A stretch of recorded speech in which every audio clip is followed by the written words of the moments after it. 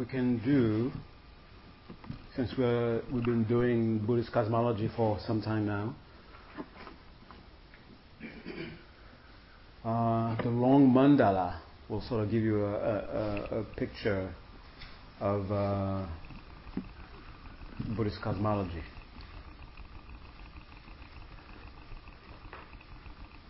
So we'll recite the long mandala. It's on page 13. We won't go into the Tibetan because it's too long. And I want you to have some understanding of what you're saying. Okay.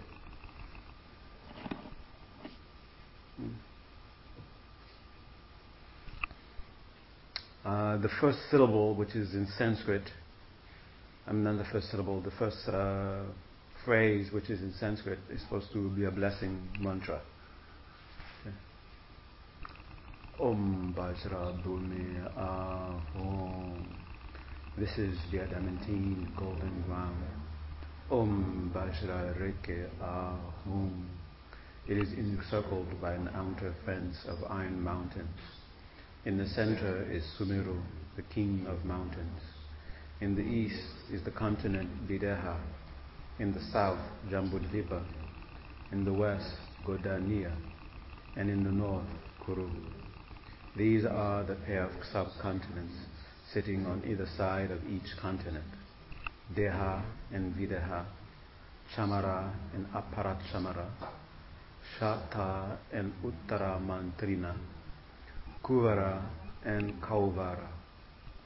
These are the unique assets, one of each of the continents. The jewel mountain, the wishing tree, the cow that fulfills all desires, and the crop that needs no cultivation.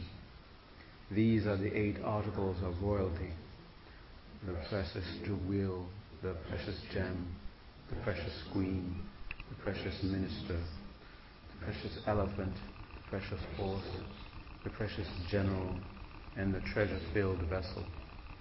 These are the 8 offering goddesses: the actress, the garland bearer, the songstress, the dancer, the flower bearer, the incense bearer, the lamp bearer, and the perfume bearer. These are the sun, the moon, the jeweled parasol, and the victory banner. Adding to this all the riches possessed by gods and man, in abundance and leaving no form excluded, I offer it to the glorious root and lineage gurus, who are most kind and holy, and to the great Losang Tuong Doje Chang's divine assemblage, together with their retinue. In your compassion, please accept it for the sake of all beings. Once you have accepted it, please bestow your blessings upon me. Ground. Well, we don't have to say that for us, what?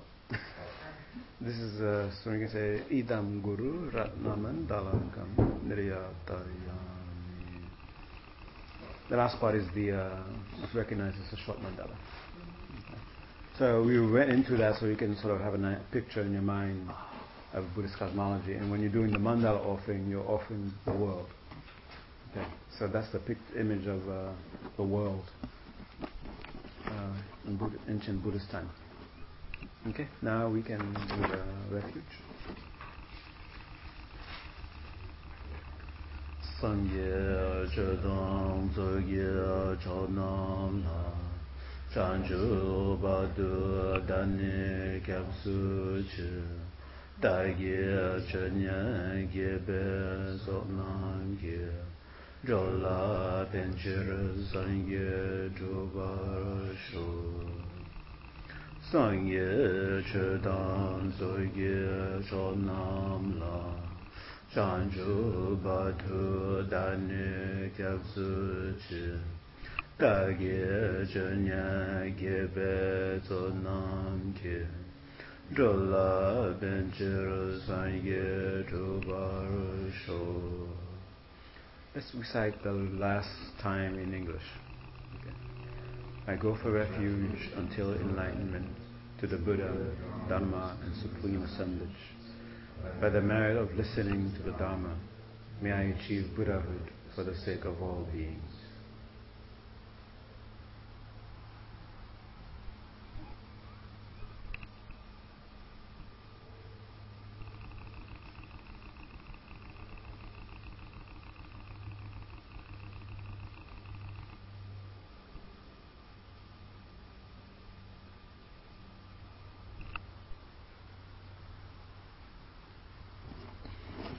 Okay.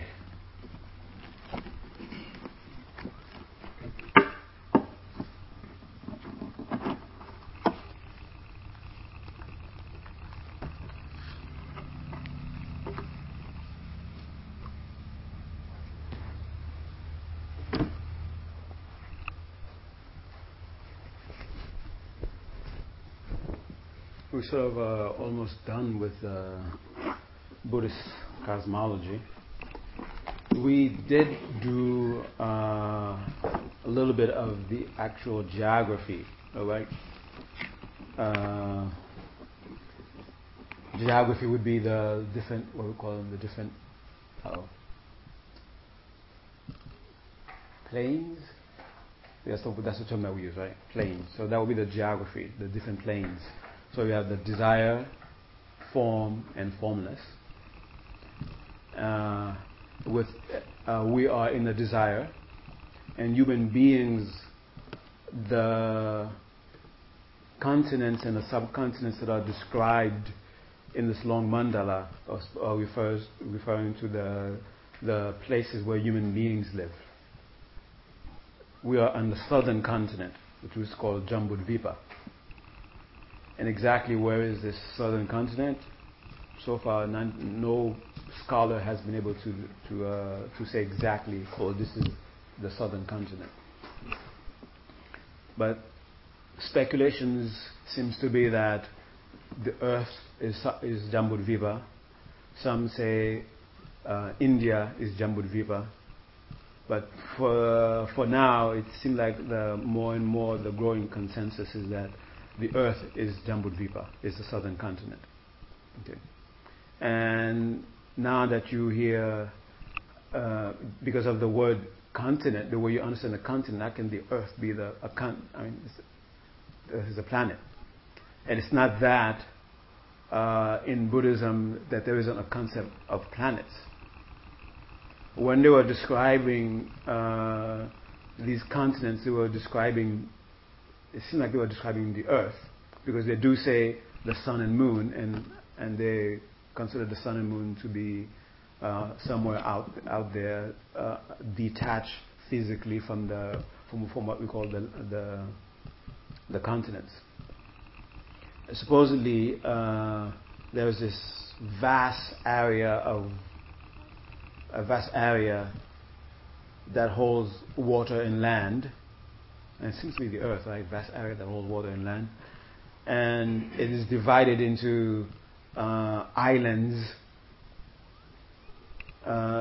occupying the cardinal directions. And in the very center there's this mountain, and that's the Sumeru. And the relative to Sumeru determines your status. Those, but on a lateral kind of a relativity. So those who are above are higher than those who are below, and those who are above that are higher in terms of birth status, so to speak. Okay.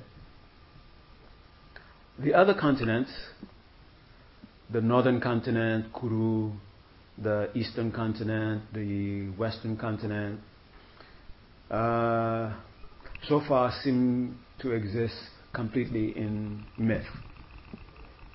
Like there's some sort of this mythology of other continents that exists along with our continents, that so far we have not had one visitor from those continents. And no one, well, I heard that somebody actually, Warren mentioned that there's this Lama who, it seemed like he was kidding his son, but it's a story that he gave his son, that he went to visit one of the other continents, and he actually brought something back. And that thing that he brought back is something that the son has inherited. And knowing from a little bit that I know about Tibetans, and from the sound of the story, it seems like the father just made up a story and told the kid, "Oh, none of your business where I got this. Okay, you want to know where I got it? I got it from the northern continent." Okay. Not that he mentioned it in that kind of attitude, but and then because the father was this very high lama, I'm sure he was also serving as the lama of this kid, and you're supposed to take every word that your lama says with seriousness. So he probably took. Well, I'm saying it, interpreted that way. He probably took the joke to be, or it cannot be a joke. There is a lesson there. He must have really gone to that other continent. That's my skeptical kind of mind interpretation of the story. Or he could have gone to a place called Northern Continent and actually brought back, a rock. Okay, and right now it's in the home of this lama. I don't know, Bhutan. I don't know where he lives. If he's in California, I mean, I really would like to come and go and see that rock to see what are its properties and what makes it so northernly continental. Okay. So, and each of the continents are supposed to have what you call subcontinents, and they are explained here. Deha, Videha, Taradaras, and so forth. And where it says each of these continents has its own assets, so the assets are supposed to be for the continents, right? You have, and it's according to.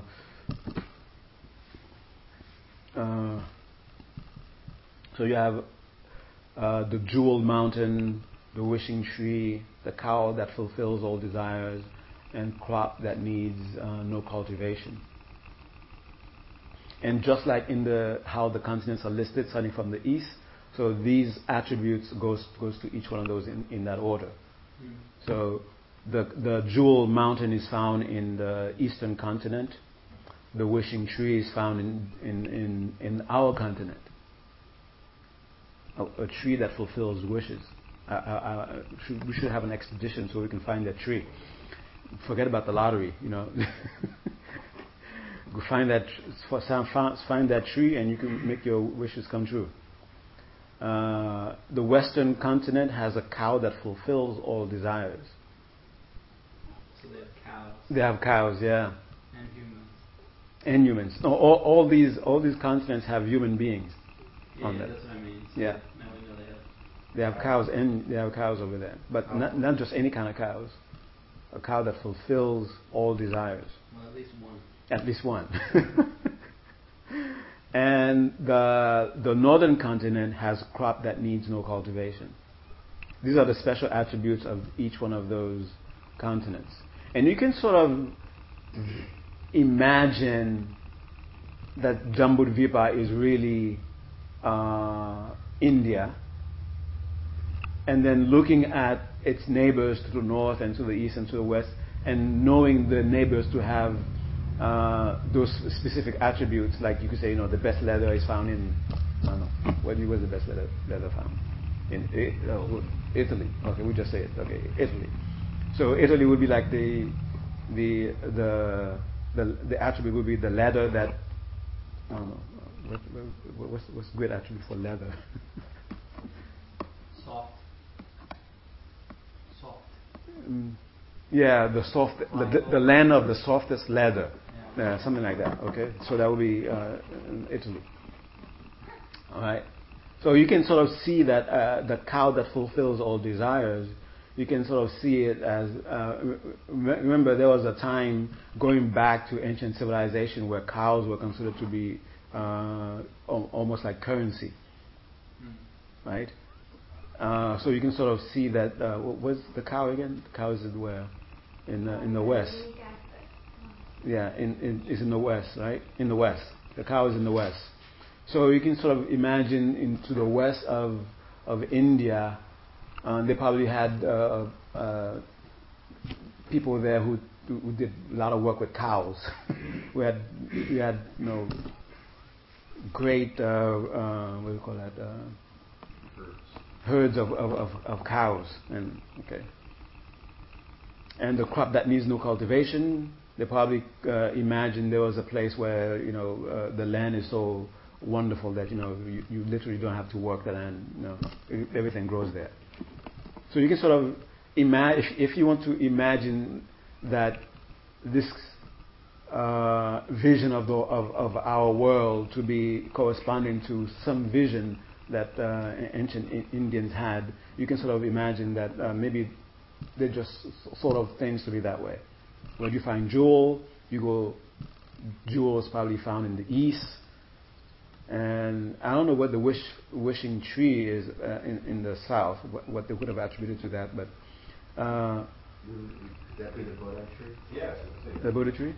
Maybe. Maybe there's some sort of fascination with trees in some culture in ancient India, that they consider that they were the home that owned this very special tree. That maybe there was a tree that used to make. There was a time they used to go make wishes on a certain kind of tree, and they thought that it would come true because of the special quality of the tree. So all that I'm saying is just there might be some actual happening, some actual observation as to why. I mean, why would they say that in the north that there is this continent where the human beings live to be 500 years old? When you can actually walk there to see if ask him what's their diet, at least, how do you get to live to be 500 years old? Why do they say that when it can be verified so easily? Okay. Because you can understand at that time there were no trains, and by boat would take. Remember the story of Atisha traveling from India. I don't know exactly from where, from India, but going to Sri Lanka. How long did it take? It took months by boat to get to Sri Lanka. Wasn't there also one where they were going to Indonesia? Yeah, Indonesia. Yeah, there was that one too. No, Indonesia. It was Indonesia. Atisha went to, and it took months to get there. So you can just imagine. There's this land that they were on, and they walked to a certain distance, and they see water. They walk to another distance, they see water. This earth must be completely surrounded. There must be a lot of water with land plopped up in different places on the water. And if you travel a certain distance, you will find land. You will find land. So there must be other land in different places that they imagine to be where they can't. It's sort of very difficult to try to get there. And it could be that some people get lost out in sea, and they think that they must have landed in one of those other continents, because since it took so long just to get to the subcontinent. It must take much longer to get to the other continents, and by the time you get there, you're so old you're too old to return. If you try to return, you'll just be returning your corpse will be returning. Okay. Does it make any mention about, so they say they're the south, right? Mm-hmm. So, are they thinking flat? Are they thinking of, the world being flat? They're thinking of the world being flat. Also. Yeah. Another point for Bill said about it could be the Bodhi tree, but this picture of the world predates Bodhi tree, right? Yeah. So that the idea of the wish fulfilling jewel was probably before there was the Bodhi tree. Oh, I mean that species of tree. Oh, that species of tree, but not the tree. Not the Bodhi. Yeah. Yeah. There, and that was the one Yeah. I mean, the Buddha probably chose that tree because it had that myth about it. Oh yeah, that could be too, right? Mm-hmm. Okay. Approximately when was this come up with? Do you know the time frame of like? Oh no, we don't really have a time frame. I guess we don't know exactly how much of this is purely Buddhist and how much of it is pre-Buddhism. But definitely the framework for it is pre-Buddhism. And you'll find hints of it in the Vedas. Interesting. Yeah. But you will not find a definite, picture of the world in just one place in the Vedas. But you will see mention here and there. Okay. What are the Vedas? That's the pre-Buddhist religion. Well, not really religion, but I guess that's what the religion of Hinduism. That's their scripture. Yeah. And Buddhism, along with this is a very interesting thing that in ancient times people felt freer to think than we do. In India, at least in India, you had a very established tradition and they had a scripture, the Vedas, and the Vedas were considered to be, words of, like the words of divine words, and no one can question them. And to question them would be a sin. And you had people like the Buddha who completely said, sorry, as far as I know, a book is written by a guy. I didn't see any book fall from the sky. So somebody wrote that. Somebody or some people got together and wrote that thing you're calling the Veda. And the same way when someone talks to me and say something, I feel, and we all feel it's natural for us to question what they're saying. I feel it's natural for me to question what these books are saying. And if I don't agree with it, I'm not going to agree with it. If it doesn't make sense to me, I'm not going to force myself to accept it. And Buddha wasn't just the only one. There were other movements going around.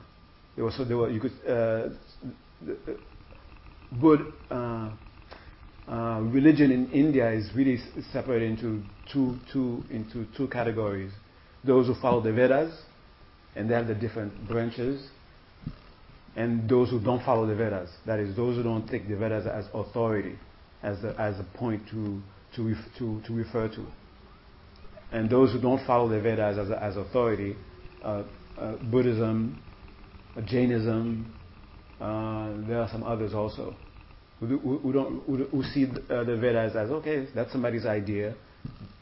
It's nice for them, but for me, it doesn't explain things to me. For me, and I don't have to. It's not some authority that I have to follow. If I don't follow, then I'm gonna, I'm destroying the fabric of existence, of reality, or something like that. Okay. But still, there you could say underlying understandings that are shared by all of them. Those who follow the Vedas and those who don't follow the Vedas. Okay. And there was this growing movement happening in India that sort of caught on fire, so to speak. A movement about trying to explain reality, trying to explain, almost like what was that? Not the Renaissance kind of thing. More like the time of the time of Plato, Socrates. There was this thing going on through, actually not just in Greece and Rome. In Greece, but also happening in other parts of the world around that same time, where people were questioning established traditions. you had Socrates going around making people crazy, asking people silly questions. People were saying, "Oh, that's not virtuous," and Socrates asking, "Okay, what's virtue?" And driving people crazy with those kinds of questions to the point where they had him executed. So there was this movement going on the planet around the same time, 500, 600 BC, where people were questioning established traditions. And the Buddha in India, and along with other people who were doing the same thing, they were questioning tradition. And at the same time, you had those who were, what do you call it? Fanatics? Not fanatics. Fundamentalist movements also. Okay, so in the same way you had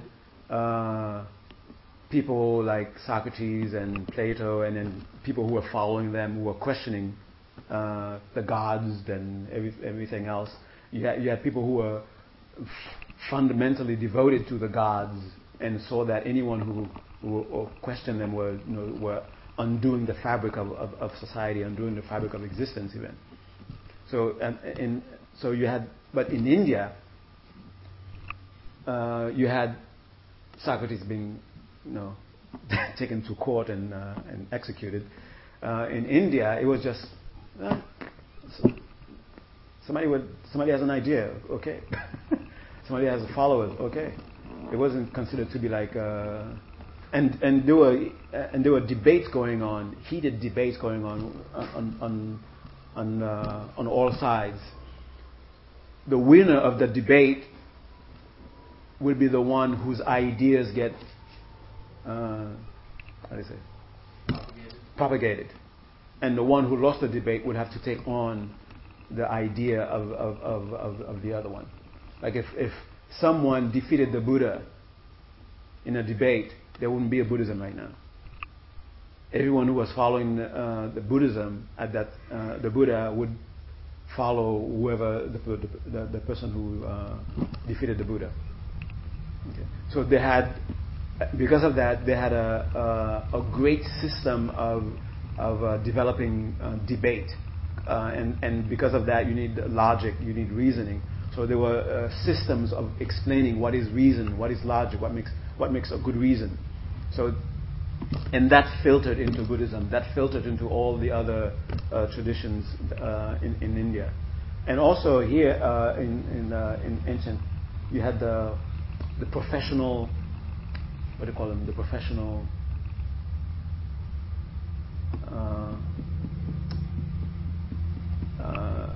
There was some sort of debate also happening in because Socrates is now Socrates and people like Socrates is questioning, so it's forcing people to think, to reason. So that sort of brought up a system in the West, developing a system of reasoning where what do you call that? They had this people who were professional at doing that, delivering lectures in public where they what do you call this? Oh, yes, that's the word. Yeah.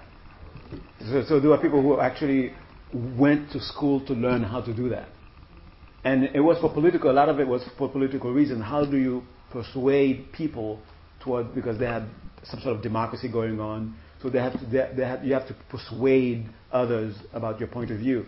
So there were people who actually went to learn how to orate, how to orate. So that developed a system of logic and reasoning, and that is something that sort of like permeated the entire entire Western culture, even though you had things put on top of it. Just like right now, even science in the West, some people who consider science to be like another religion, and just another opposing side to religion. And even those who look at science as an opposing side,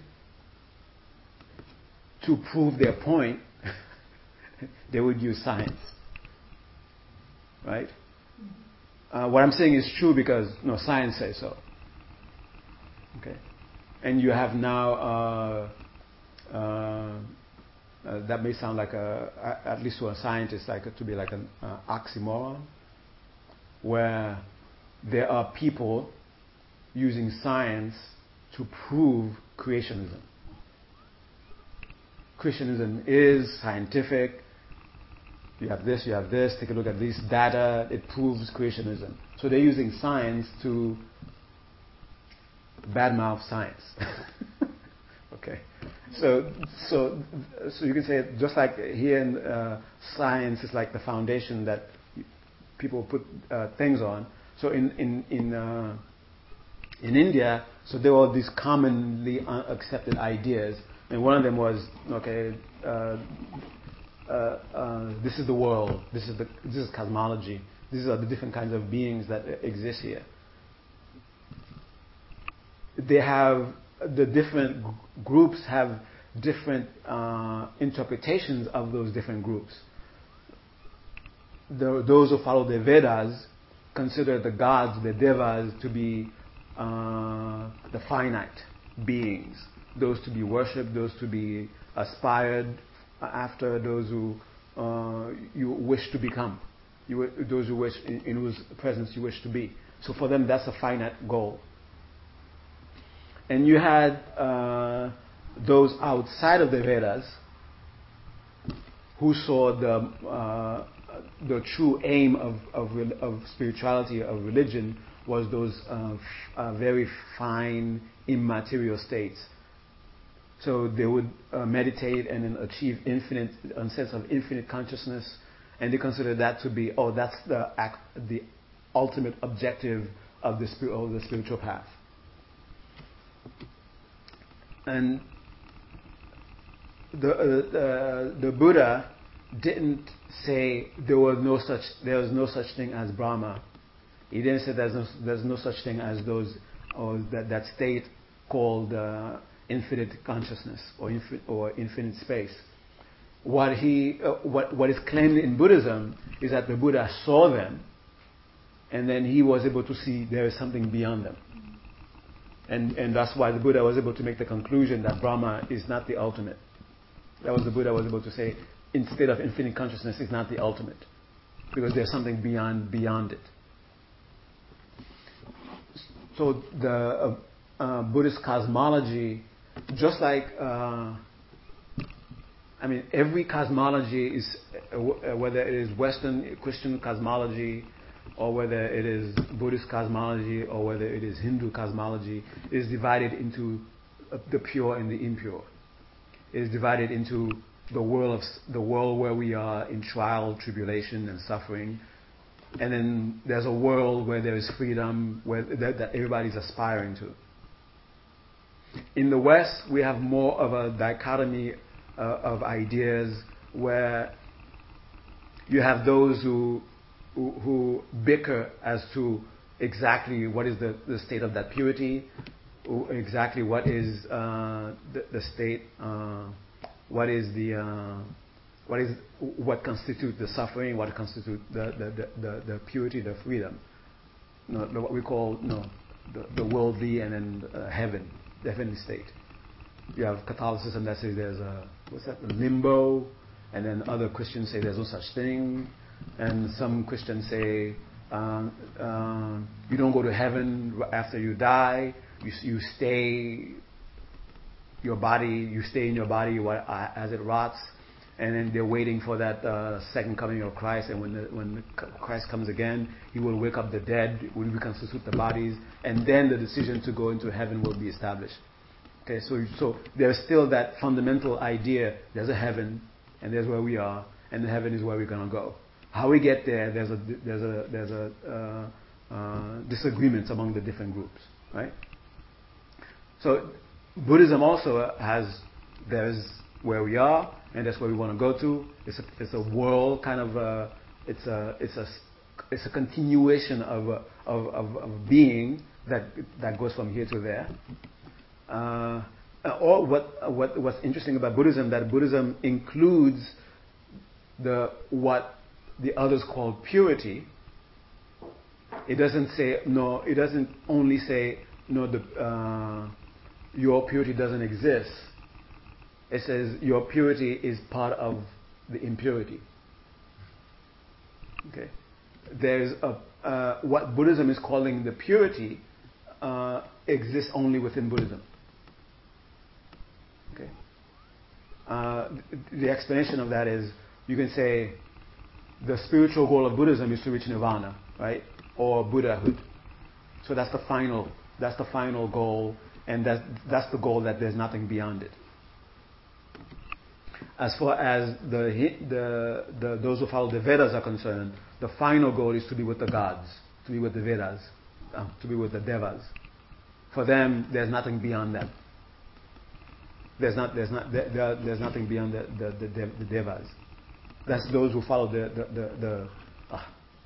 there are nothing beyond the Devas, and the Devas were born as they are, and they will continue to be for as long as there is existence to be that way.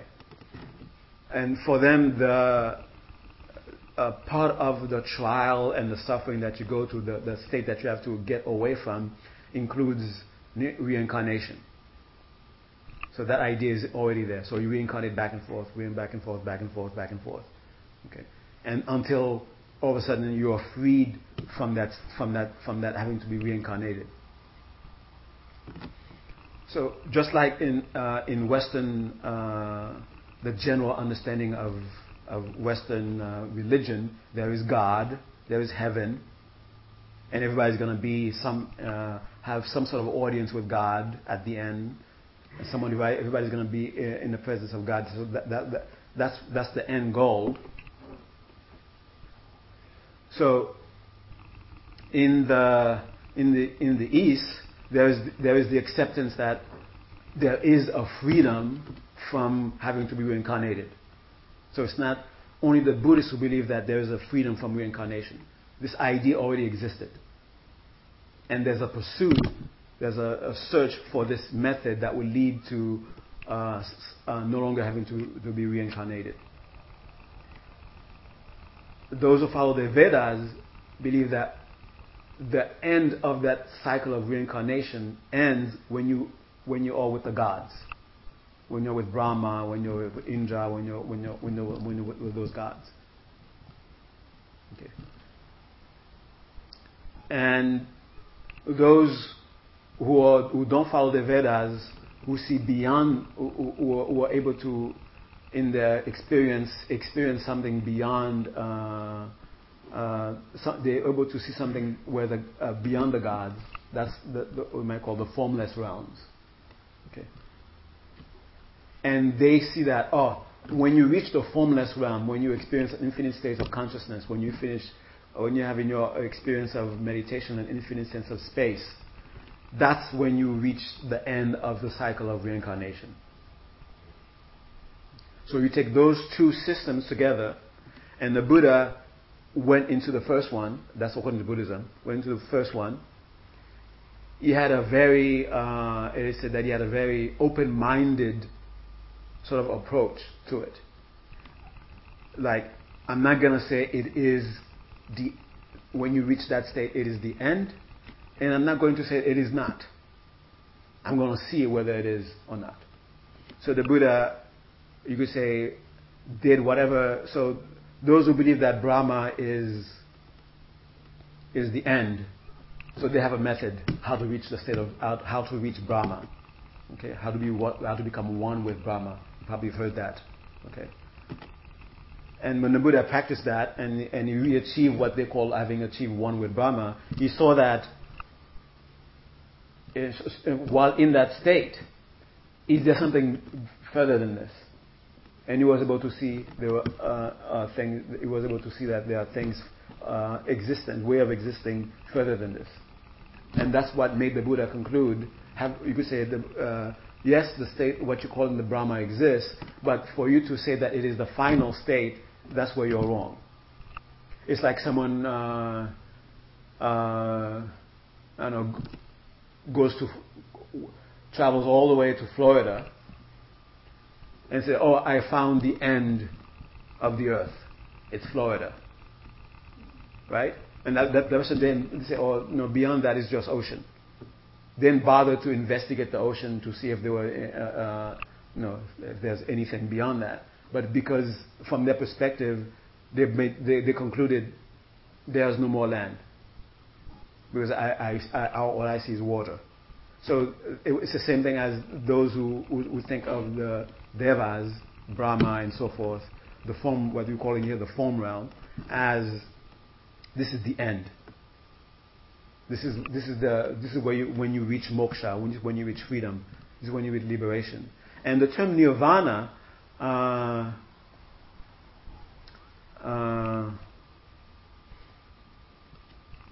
it is a lot of the terms that you encounter in Buddhism, nirvana, shunyata, emptiness. They're not unique. They're not unique terms that the Buddha created. They came up with. These are terms that already existed. And then he sort of give them a Buddhist spin, so to speak. Okay, so you have now the Buddha having gone through the training, and then reached the end, and then just like reached Florida, and decided to say, "Wait a minute, I wonder if there's more land if I go beyond this." And Buddha actually ended up in Cuba or something, and it would say, "Oh, there is something beyond Florida." So Florida is not the end of the earth. And then the Buddha kept asking the question wherever he reached. I wonder if there's land beyond Cuba. And then he was able to go travel the length of Cuba and then go beyond and found South America. I don't know. Okay. And he kept doing this. Okay. Until he reached a point where his investigation found, oh, okay, this is the thing, and I'm looking for something beyond it. I cannot find something beyond it. Okay. So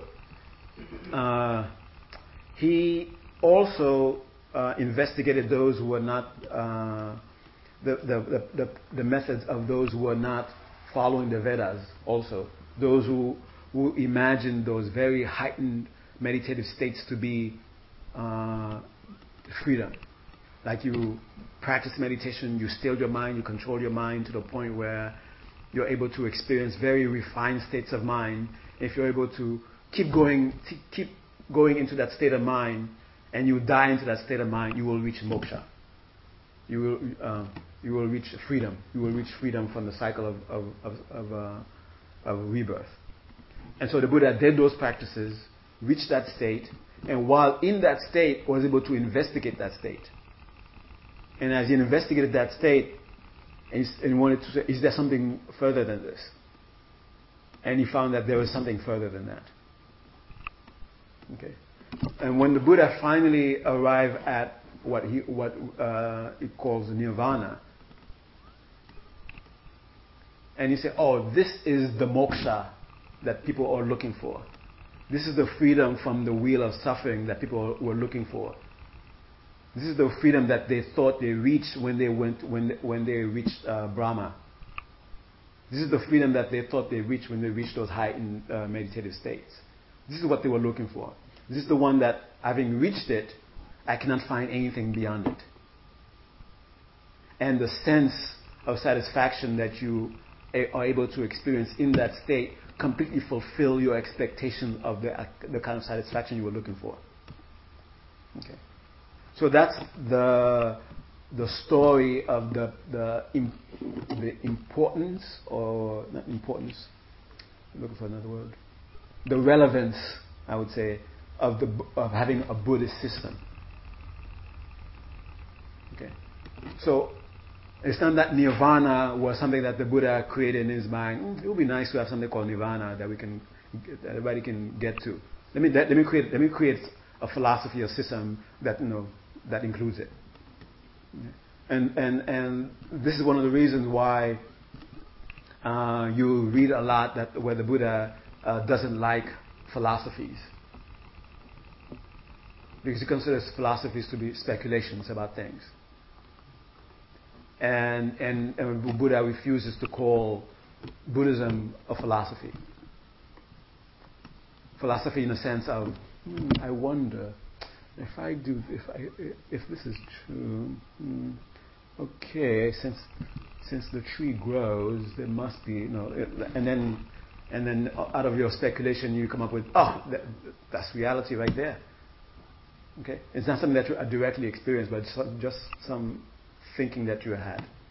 Okay, so the philosophy as to Brahma is the end goal is that somebody had an experience that was legitimate, and the Buddha had never discounted the legitimacy of their experience. The Buddha discounted their conclusion about that experience. It's like somebody, a very crude example would be somebody taking LSD, for example. And then they have this wonderful trip. And then they draw a conclusion. To get to LSD is heaven. And there were some religions that actually,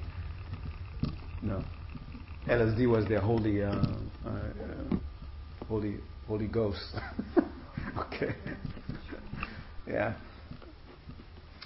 And they consider that to be, so it's not that the experience that they had, it should be discounted. Of course they had this wonderful experience, but the conclusion that they're drawing about the conclusion, about the experience, that's where they are wrong.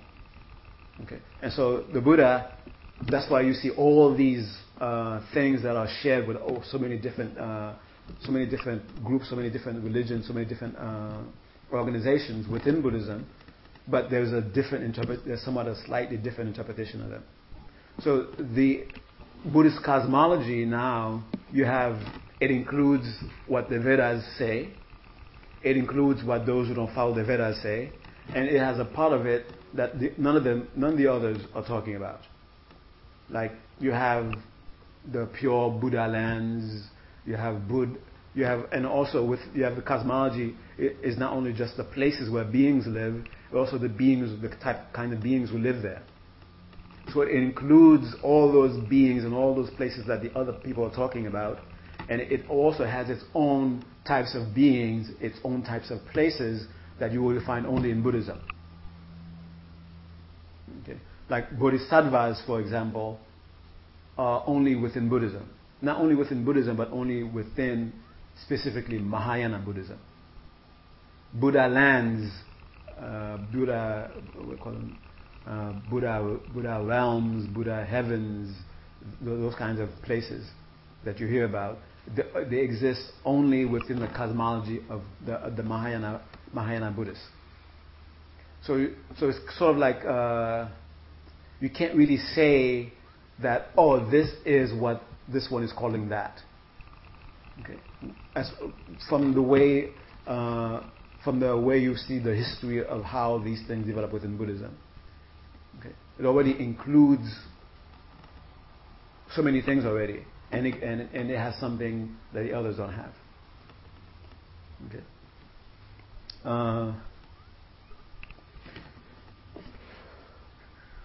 Any questions so far? Huh? Is there debate beyond the Buddhas? If he's debated that this is the end, who debates that? Well, so far that goes farther. Yeah, so far no one has debated in that light.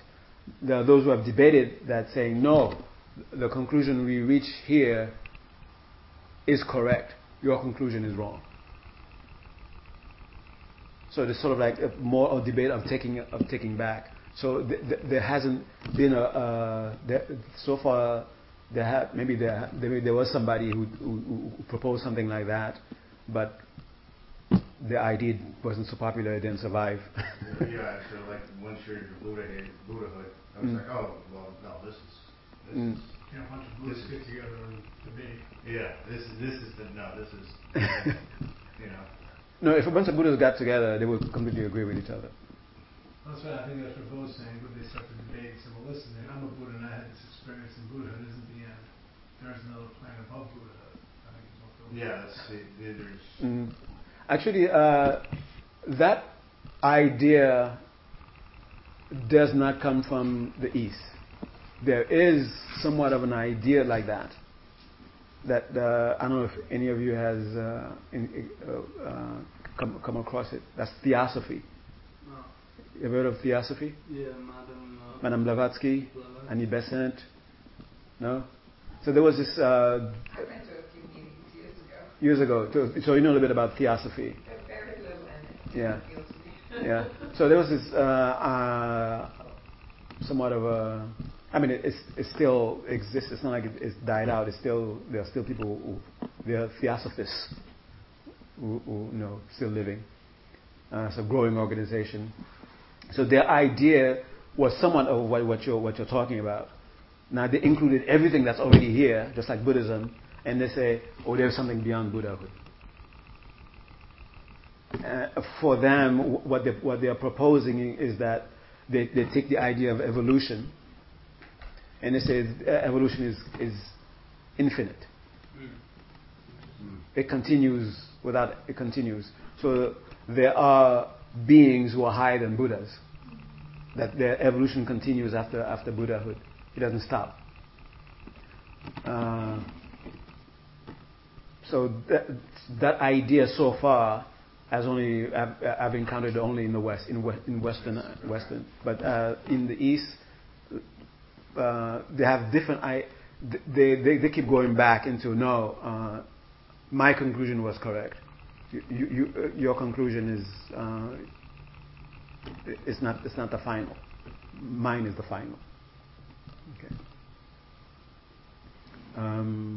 Any other questions?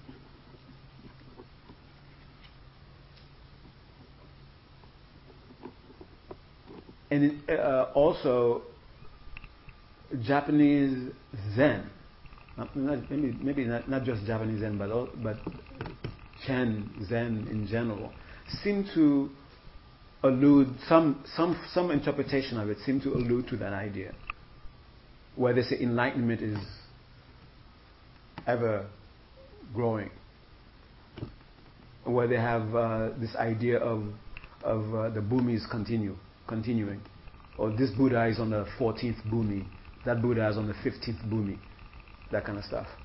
So they have, I guess within Buddhism there is somewhat of an idea like that, but I don't quite understand. I don't quite fully understand it, what they mean by that. That the Buddha on the 15th, the Buddha on the 14th. The Buddha land is bigger than the other. I'm not sure what they mean. How many beings they've helped? Maybe something like that. I've helped 15 trillion billion worlds of beings. How many have you helped? I've just started. I only got 1 billion. It's like black belts, right? Once you get black belt, that's the highest you can go, but they're like first degree. First degree, second degree, yeah. Along that line, I guess. And you can sort of understand the reason behind it. Like, if a Buddha has been a Buddha, imagine the Buddha that became a Buddha 1 trillion years ago. Yeah. And then someone who became a Buddha just this morning. So you can sort of understand that, well, you can't really say that they are absolutely equal. One has been a Buddha for 1 trillion eons, and this one became a Buddha just this morning. Well, doesn't the idea of once you reach Buddhahood sort of, all seeing? Yeah, time, I mean, what's beyond omniscience, right? Yeah. What's more to know beyond knowing everything? Well, I know everything and more. You're not getting an index.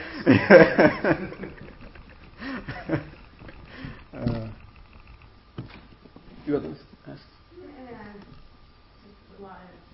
It just makes me think of things like, well, if they say the universe is constantly expanding, why wouldn't everything?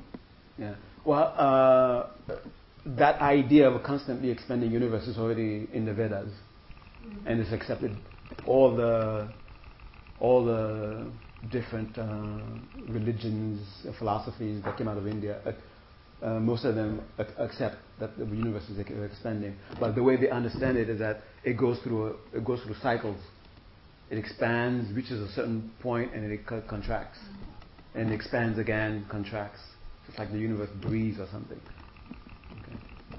So, and then what they consider to be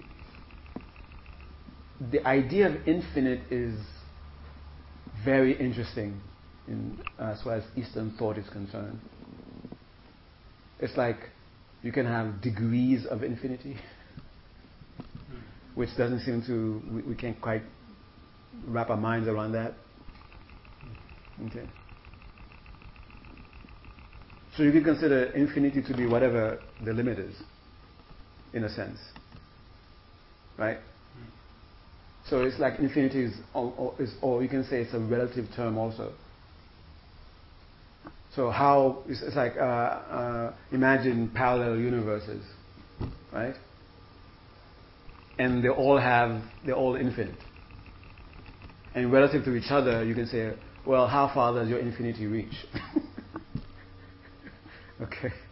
It's like when you, if there is such a thing, imagine the universe like a sphere, kind of, and then you start at an infinitesimal kind of dot, and you're trying to move around the point where you're able to come back. That would be like your infinity, so to speak. I mean, it to try to explain it in that way, it's you have sort of like remove infinity out of it, which makes it doesn't make it infinity anymore. So you're not comparing infinities, but you could just say it and say without necessarily understanding it. Oh, they have different infinities. Okay, and it sounds like I guess something you could say. I'm not a math person. Anyone a math person here? Can you sort of say that in math? Different infinities? I don't know. I'm not a mathematician, but it seems like infinity sort of like a means there's no end. That you can't measure something. There's infinite end. So the whole idea of trying to say one infinity is greater than another sort of thing. Yeah. So it's almost like if the universe is expanding, it cannot be infinite. Right? Doesn't that make sense? Because it went beyond what it was before. If it went beyond what it was before, how could you say what it was before was infinite? Unless it already was before it was. This sounds political.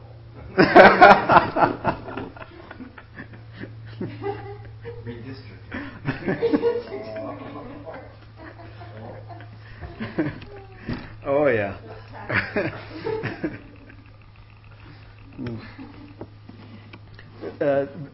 So the last thing here about cosmology that we reach is the Mahayana cosmology is the idea of Buddha fields or Buddha heavens,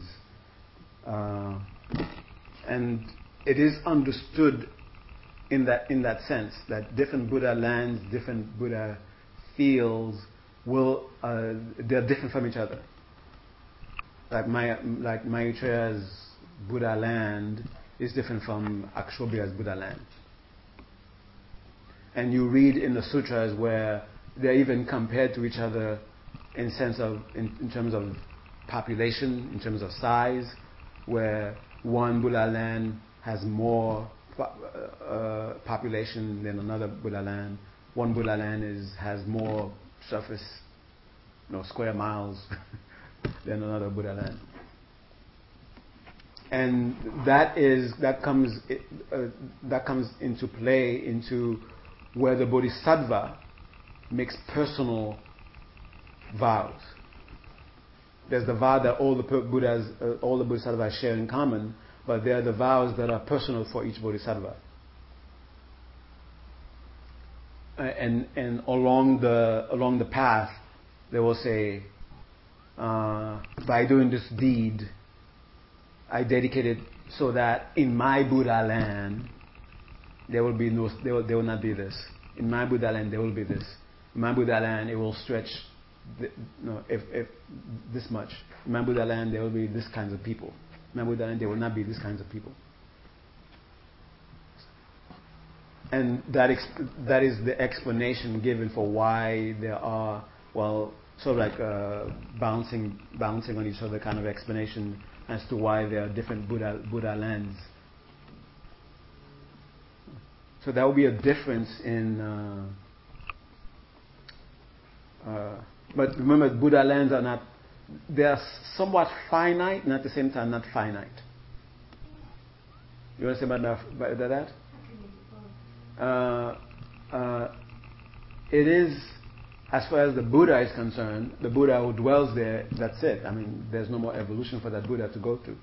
That's finite for the Buddha. But the Bodhisattvas who dwell there, they're still training. They're still evolving. So in that sense. Okay. When you reach a Buddha land, if it's not your Buddha land, you're still evolving. If you reach a Buddha land, it's your own Buddha land in the sense that it comes from your own merit, from your own work, then that's your finite. But at the same time, it will be there for an extremely long time, but there is some sense of an idea that eventually there will be no more students. What's beyond that, I guess that would be like somewhat of an explanation, somewhat of a train of thought that will go into what is beyond Buddhahood. Not exactly the same thing, but imagine a time now every single sentient being is in a Buddha land. There are no more beings in anything less than a Buddha land. Right. Meaning they themselves have become Buddhas, or they're bodhisattvas. Okay. All right. Okay. Imagine a time when every being is there are no more beings in samsara. Okay. And they're all now, but they haven't fully reached Buddhahood yet. So everywhere where you go is a Buddha land. And what does that mean? It's a Buddha land? It means the president the president is a fully enlightened Buddha, and it's a fully enlightened Buddha. Okay, and everyone there exists for one purpose only. Their gross national product is Buddhahood. Okay, so everyone there is working to reach full enlightenment. Okay, after some incalculable ages go by, now everyone is now a fully enlightened Buddha. So the purpose of the Buddha land, so what's beyond that? No one says anything about it. You know why? It's already beyond our comprehension what is a Buddha land. Yeah. To try to figure out what is beyond that is just ridiculous. So if there is a state beyond Buddhahood, it is ridiculous to try to imagine it. Maybe there is. Maybe there isn't. But as far as where we are right now, it makes no sense whatsoever to try to understand, try to figure it out. Trying to establish whether it is true or not. Okay. At some point I remember you saying, there'll never come a time when you cease to exist. Yeah. Would you... it's a little bit unfair for you, like if you said it's incomprehensible, and then I'm asking you to talk about it. but would you hold to that even at the state when that last bodhisattva becomes a Buddha? Now everyone's Buddha. Would you hold to that too? That even then they wouldn't cease to exist? They will continue to exist as Buddhas. Yeah. Our work would be done so we can relax. And exactly how they relax, I have no idea. When all the work is done, how the Buddhas relax, what the vacation will be like. Maybe they get bored and start the stuff all over again. I don't know. Well, let's pretend to be in samsara. Okay. Oh, there's nothing to do. There's no being to rescue. I mean, come on. Why don't you pretend to be in samsara and I come in? Yeah, maybe. I think Buddha's supposedly above becoming bored. Become bored? Above that. Beyond that. Beyond that. The potential to become bored. That is only because we're looking at it from our perspective. That's only because we're looking at it from our perspective. Yeah. And if our perspective disappears, Yeah. Well, I mean, to become bored, then you have to be feeling like there has to be wanting some sense stimulation. Yeah. And having some sort of having the need to have a sense stimulation, something that we can relate to. Yeah. So isn't the Buddha having transcended that? Yeah. So there's no need for him to. The Buddha cannot experience boredom. Okay. All right. Right. Mm-hmm. So then they wouldn't. Yeah. They would never be bored. Right. But you said that's only from our perspective that they transcended that. No, it would be from our perspective to think that after a trillion eons, when there's no more beings to rescue, they will be bored. They would. All right. So that's the opposite. Okay. Yeah. I don't know. I find this. I think one benefit, if it was something Buddha himself said, that if someone had asked, once everyone becomes enlightened, then what? If not answering, I can understand why not or even saying, okay, let's not go into that, or that's beyond our comprehension. Mm-hmm. Because I find that line of thinking is demotivating for me. Really? When I think about, because I don't know why, I think, okay, now everyone's enlightened, it seems, something about it is quite demotivating. You see, you're trying to imagine it. And the only way for you to imagine it, you have to use references that you already know. Yeah. It is something that you have not yet any taste of, any sense of no. You could say it's like it is composed of elements or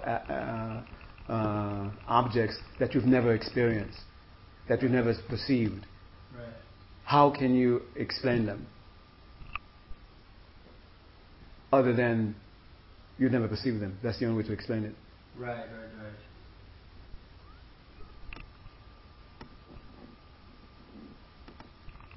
If there can be some sort of reference to something that you already experienced, you can sort of use it as a sort of like a metaphor. It is like that.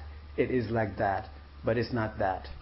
It's like you went to the tropics and then you tasted this tropical fruit, and you come back here and then you're trying to explain to someone who's never been there. It's like cantaloupe. Yeah, you say it's like kind of like cantaloupe, but it's only because you can make the person has a reference of cantaloupe. Yeah. So you can sort of give the person an idea what it's like. Yeah. But if the person doesn't even have cantaloupe, and it's like cantaloupe, there's no way you can explain it to the person. Right. The only thing you can tell the person, go over there and you'll see it. Right. Yeah. So I think leaving it like that might be helpful to say that when you get there, hold off judgment till you get there, sort of thing. Or say it's inexpressible until you. Because I find when I do try to do that, I find it quite demotivating. Yeah, it's not that its very nature is inexpressible nature. Right.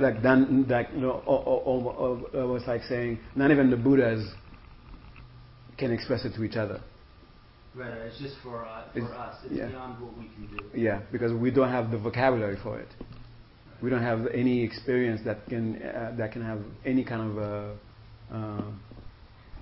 what's that word I'm looking for? Any kind of a reference point? Yeah, something like that.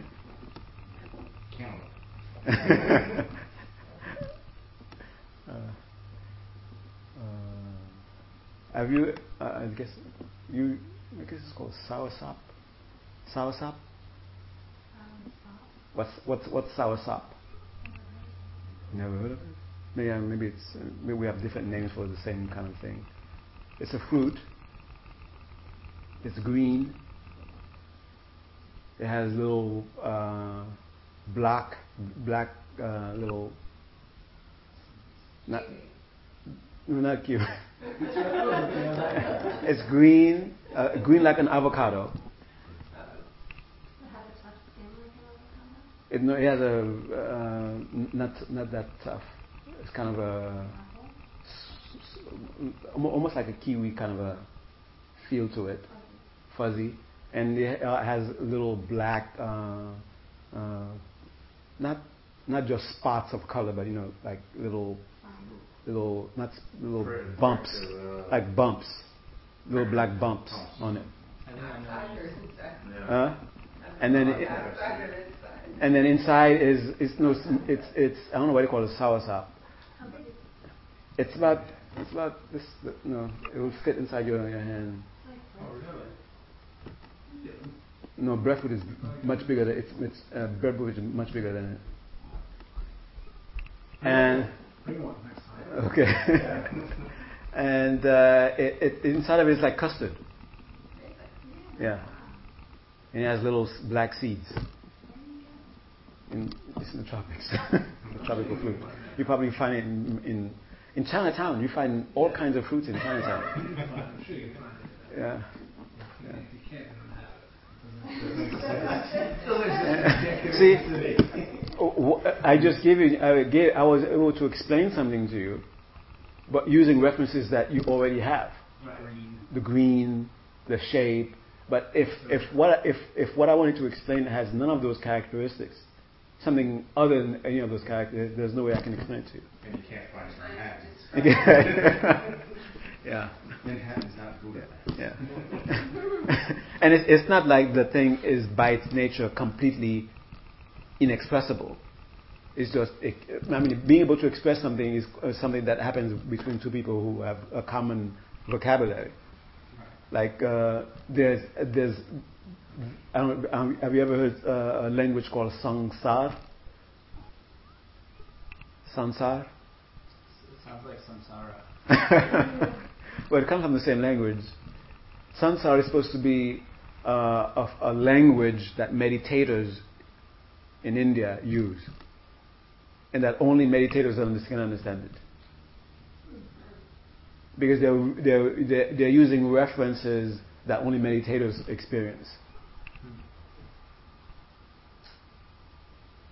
So that's what Sansar is supposed to be. So those meditators, because they have common shared experiences, they can label those experiences for each other, and they could have a conversation about something that other people have no idea what they're talking about. Okay. So I can imagine two Buddhas talking about the state of Buddhahood to each other, and perfectly describing it to each other, and just expressing it. Right. So it's not that the state is inexpressible. Being inexpressible means that you don't have the vocabulary for me to even try to explain it to you. Have you ever had an emotion, and the only way to describe it is using words that have nothing to do with what you're describing? What you experienced? How does it feel like? It feels kind of bluish. It's kind of a bluish sweet, sour. Okay. And these are the only reference words that you can use for yourself to describe your experience. And if the person had the same experience, and they would say, "Oh, I see why you use bluish, sweet, sour to express it. It sort of feels that way." Okay. And then those kinds of made-up terms get embellished, and they become their own language, where blue and reddish and those kind of just don't make sense anymore. Just don't apply anymore. It becomes a completely different language because it has different things that it's labeling.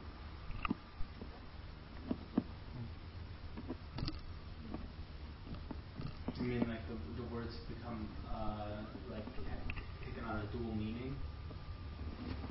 No, it's like in the embellishment of it, that it goes more refined. It's like there's a more refined aspect of that feeling. The feeling or the description? The experience. There's a more more into it. More and more refined aspect of the experience that you have to go create new terms for. Oh, and then you drop the blue in the sour. Yeah. And you make some new thing. Yeah. It's blue douche. Right. Yeah. I had that at Patish's birthday party. And I understand. Okay. Actually, I have a friend of mine. Up to this point, is 55 years old, I think. 55, yeah. He's ever since he was a teenager, he would go. His own personal fun was to create terms. And blue douche is his latest creation. Blue dish. Blue douche. Blue douche. Does it have a spelling? He just made it up. Blue douche. And you would now go, we have a conversation about, oh, that's blue douche. You have no idea what he's talking about. And isn't that how we sort of pick up language? Especially language when it comes to emotions. I mean, you can say, oh, chair, you can say cushion, you can say black, you can say red. And you say, oh, okay, that's red. That sound is referring to that. Okay, something about that. But when you say happy, sad, anguish, more very, very internal things, how do we point them out to our child and be able to let them label it? My son's first word was happy. Happy? Yeah. How did you do that? I don't know. I just told you it was like happy. They just couldn't play it. And that was his first word. Yeah. Other than mine. So you can say it's the same way you say black cushion. So there's an emotion, and then there's a word that is used in reference to that emotion. So one day I'll be able to understand what blue douche is, because I'll be able to say, oh, that was the emotion I had the last time he said blue douche. This must be what he's referring to. Blue douche. He's referring to blue douche, and it could be completely not it. But now I blue douche has I applied the label blue douche to something. All right. That's it for now.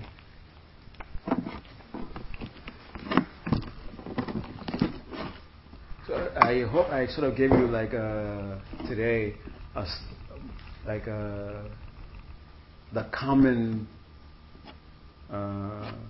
starting point, so to speak, as far as the relevance of the Buddha, relevance of the Buddha's teaching. How is it relevant for you? It's like soursop. Okay. How is Buddhahood like soursop? If soursop has no relevance to you, what should I bother explaining to you? If nirvana has no relevance to you, it's not something that you had there's nothing in your universe that has any aspiration for anything that the description of nirvana can fit. What's the point of it being explained to you? What's the point of you studying about it, learning about it? So you see that there is a relevance. That's what I've been looking for. He's calling it nirvana. Okay. What they are calling what I wanted, it seems like it's not what I want. Okay. Like according to Buddhism, being one with Brahma is not what you want, because there's something beyond that, and you want we all want something beyond that. Maybe nirvana is that thing that we all want. Okay, that's the relevance of it.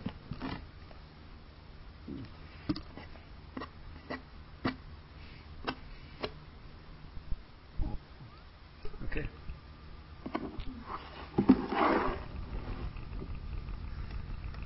All right. This time, short mala. It's going to be both Tibetan and English. That makes it already long. That's not it. Sashi Begi Chonshin Medo Cham Rira Lenshi Nyende Gyambandi Sangye Nite Puwayi Rog Nam Ta Shin La Chubarashu Here is a ground anointed with incense and flowers strewn, with its Mount Meru adorned by 4 continents, sun and moon. Visualized as a Buddha field, I offer it to the merit field. May all beings partake of the supremely pure Buddha field. Itam Guru Ratnamantala Kameyatayame.